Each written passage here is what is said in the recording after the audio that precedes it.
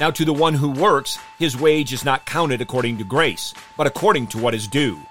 But to the one who does not work, but believes, his faith is counted as righteousness. Let me hear you! Going low!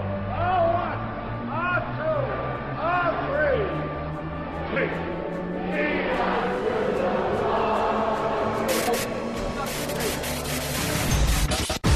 Welcome to In the Bullpen, Up and Ready, a ministry of developing contenders.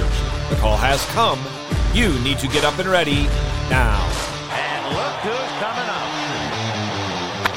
High fly ball into right field. She is gone! In Romans chapter 3, the Apostle Paul gets to the heart of the gospel, justification by faith alone, and he teaches the immediate implications of it.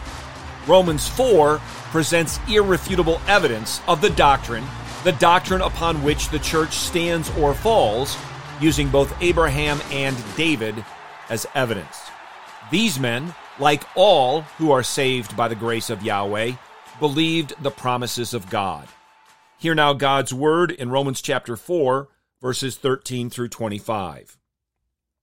For the promise to Abraham, or to his seed, that he would be heir of the world was not through the law, but through the righteousness of faith. For if those who are of the law are heirs, faith has been made empty, and the promise has been abolished. For the law brings about wrath, but where there is no law, there also is no trespass. For this reason it is by faith, in order that it may be according to grace, so that the promise will be guaranteed to all the seed, not only to those who are of the law, but also to those who are of the faith of Abraham, who is the father of us all.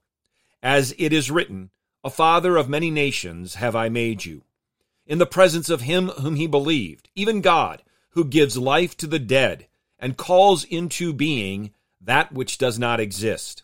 In hope against hope he believed, so that he might become a father of many nations, according to that which had been spoken, so shall your seed be.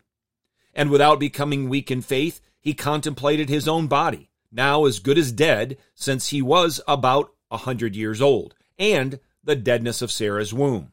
Yet, with respect to the promise of God, he did not waver in unbelief, but grew strong in faith, giving glory to God, and being fully assured that what God had promised, he was able also to do. Therefore, it was also counted to him as righteousness. Now, not for his sake only was it written that it was counted to him, but for our sake also, to whom it will be counted, as those who believe upon him who raised Jesus our Lord from the dead. He who was delivered over on account of our transgressions, and was raised on account of our justification. In this passage, we have the promise made in verses 13 through 15. The promise guaranteed, verses 16 and 17. The promise believed, verses 18 through 22. The promise perpetuated, 23 and 24. And the promise fulfilled, in the final verse of our passage, verse 25. The promise was made not through the law, but through the righteousness of faith. The promise is guaranteed because our faithful and omnipotent triune God stands behind it. He gives life to those dead in sin. The promise was believed by Abraham because he was fully assured that what God had promised, he was able also to do. This promise wasn't only for Abraham, but also for all who are his heirs. It's a promise perpetuated. Any and all who believe in the Lord Jesus Christ, like Abraham, their faith is counted as righteousness.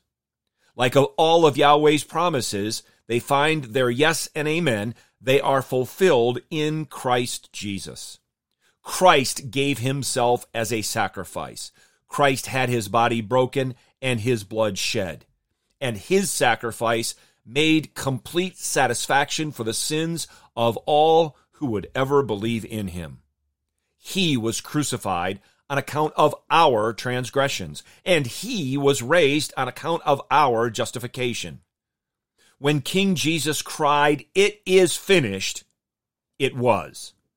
Salvation is by grace alone, through faith alone, because of Christ alone. Neither Abraham or David, you or me, or anybody has a single reason to boast before God because we are in Christ Jesus by faith. Rather, all of us have every reason to declare, to God alone be the glory, great things he has done. Get your eyes up, fixed on Jesus, the author and perfecter of faith, and be ready to deny yourself, take up your cross, and follow him.